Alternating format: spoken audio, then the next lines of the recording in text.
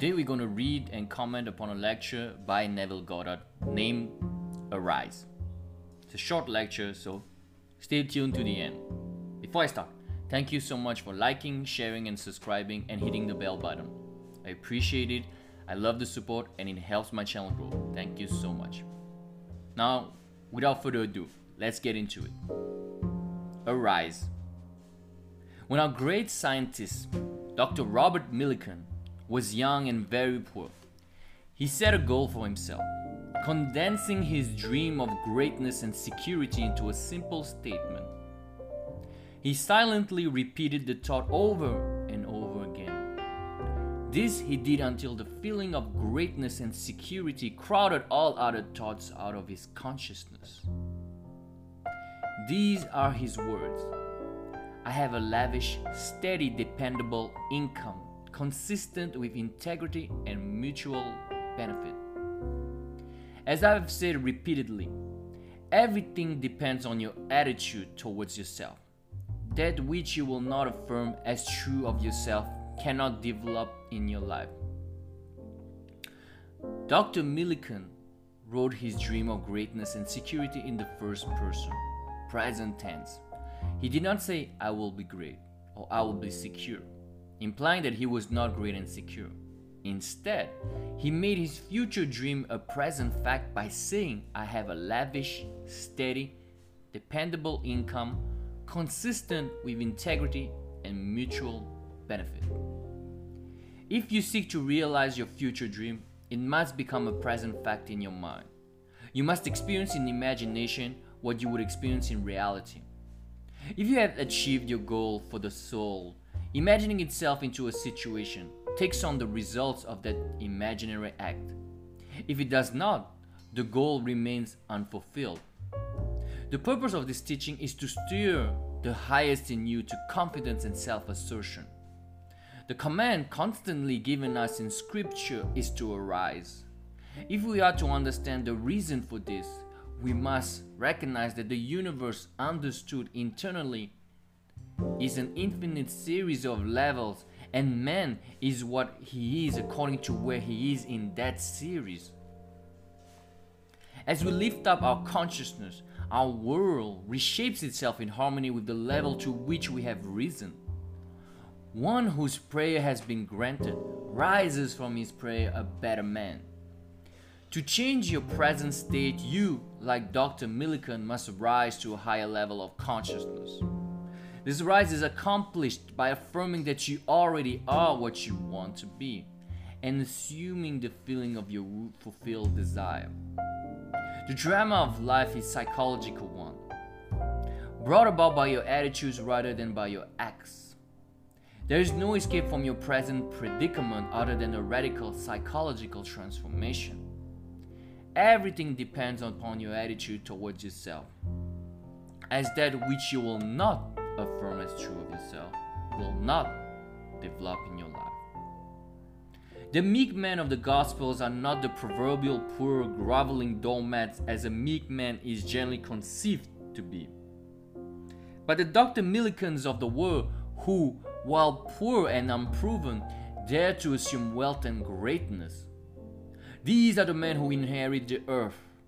Any concept of self less than the best robs you, and the promise is, blessed are the meek, for they shall inherit the earth. In the original text, the word translated meek means tamed as a wild animal is tamed. A tamed mind may be likened to a pruned vine of which it is said, behold this vine, I found it a wild tree whose wanton strength had swollen into irregular twigs. But I pruned the plant and it grew temperate in its vain expanse of useless leaves, and nodded as you see into these clean full clusters to repay the hand that wisely wounded it. A meek man is so self-disciplined he sees only the finest and thinks only the best. He is the one who fulfills the statement, whatsoever things are true, whatsoever things are honest, whatsoever things are just, whatsoever things are pure, whatsoever things are lovely, whatsoever things are of good rapport. If be there any virtue and if there be any praise, think on those things. We rise to a higher level of consciousness, not because we have curbed our passions, but because we have cultivated our virtues. In truth, a man meek is one who is in complete control of his moods, and they are the highest, for he who desires to walk with the highest must keep a high mood. It is my belief that all men can change the course of their lives. I believe that Dr. Millikan's technique of making his desire a present fact is of great importance. His high purpose was to be of mutual benefit, which is inevitably the goal of us all. It is much easier to imagine the good for all than to be purely selfish in our imagining. By our imagination we can change our future, and to the man of high purpose this is a natural measure. If you are observant, you will notice the swift echo or response to every mood and key it to the circumstances of your daily life. When you understand the relationship between circumstances, you will know that everyone you meet is part of yourself. In the creation of a new life, you must begin with a change of mood, which opens the door to a higher level. Start now to mold your life around a community of high moods. Individuals as well as communities grow spiritually in proportion to their higher ideals. If your ideal is zero, you sink to its depths. But if it is exalted, you are elevated to heights unimagined. You must keep a high mood if you would walk with the highest. All forms of creative imagination imply elements of feeling, for it is the firmament without which no creation is possible. There is nothing wrong with the desire to transcend your present state. The world will not progress without a man's dissatisfaction with himself. It is natural to seek a more beautiful personal life. It is right to wish for greater understanding, health, and security. This is so beautifully stated in the 16th chapter of the book of John. Heretofore you have asked nothing in my name. Ask and you shall receive, that your joy may be full. Accept my challenge. Embody a new and higher value of yourself as Dr. Millikan did. A nation can exhibit no greater wisdom in the mass that it generates in its units. For this reason, I have always preached self-help, knowing that if we embody a new and higher concept of ourselves, all other help will be at our service. The ideal you serve and hope to achieve is ready and waiting for a new incarnation, but it is incapable of birth unless you offer it human parentage. You must assume that you already are what you hope to be and live as though you were. You must know, like Dr. Millikan did, that your assumption, though false to the outer world, will harden into fact by your persistence. The perfect man judges not after appearance, but judges righteously. He hears what he wants to hear and sees only the good. Knowing the truth that sets him free, he is led to all good. Character is largely the result of the direction and persistence of voluntary action. Therefore, think truly, and your thoughts shall be the word's famine feed.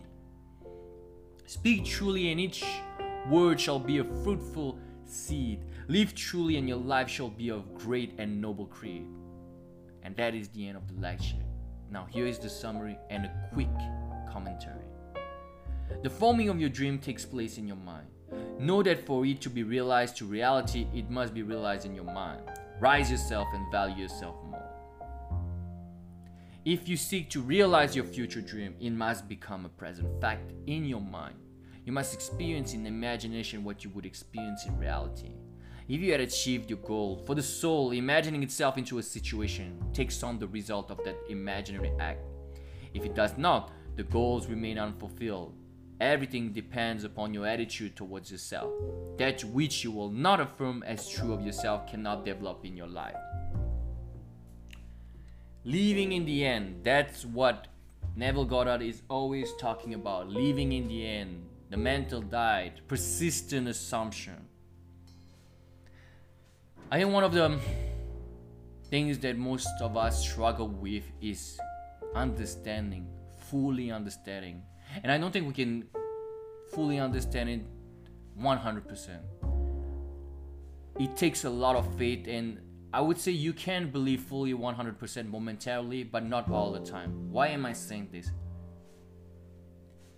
The facts, the reality, the 3D dimension that we see is so convincing. It can be so convincing that we momentarily, and a lot of us are blind to our fourth dimensional world, which is where everything happens in the consciousness, in our I-amness. We forget that everything stems from the mind. What we see in our imagination is true. It's much truer than what we see in our reality. And of course, it's much truer in the sense that, yes, our reality, our 3D dimension reflects what we have seen first in our fourth dimension, consciously or not.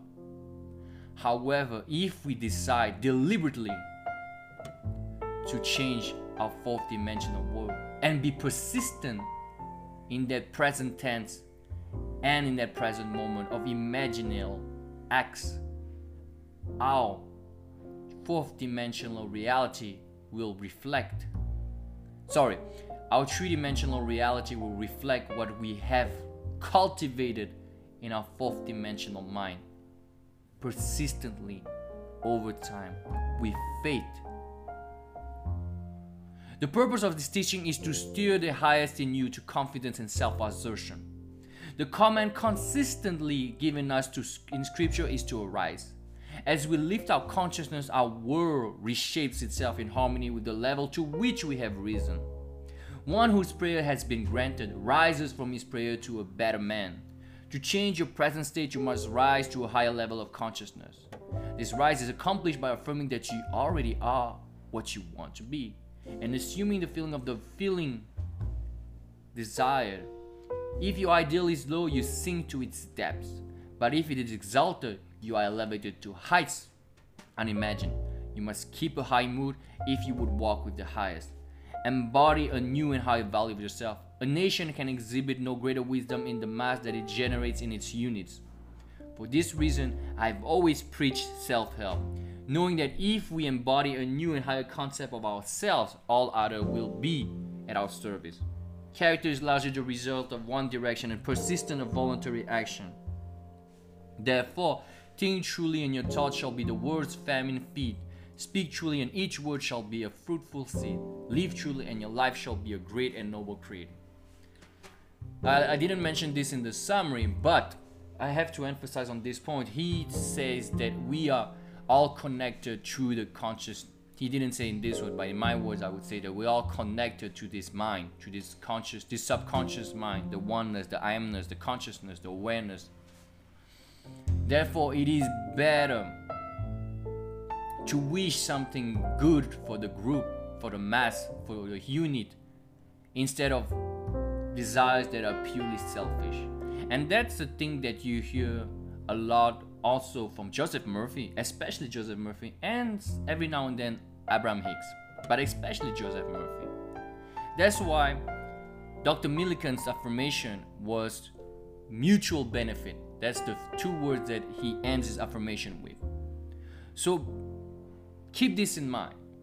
There's a reason why a lot of people in the law of attraction community always talk about adding value, because value is energy, and the energy you share with others comes back to you. Call it karma, call it everybody is you pushed up, whatever you want to call it. Good begets good, right? So also, one thing that is quite surprising with this lecture, because I did not hear this in other lectures and other writing so far, and I have yet to read everything by Neville Goddard, but I'm on pace to. He talks about walking with the highest and also steering away and straying away from the people who bring you down. It's not only about rising to your higher consciousness, but it's also rising above those who keep you down.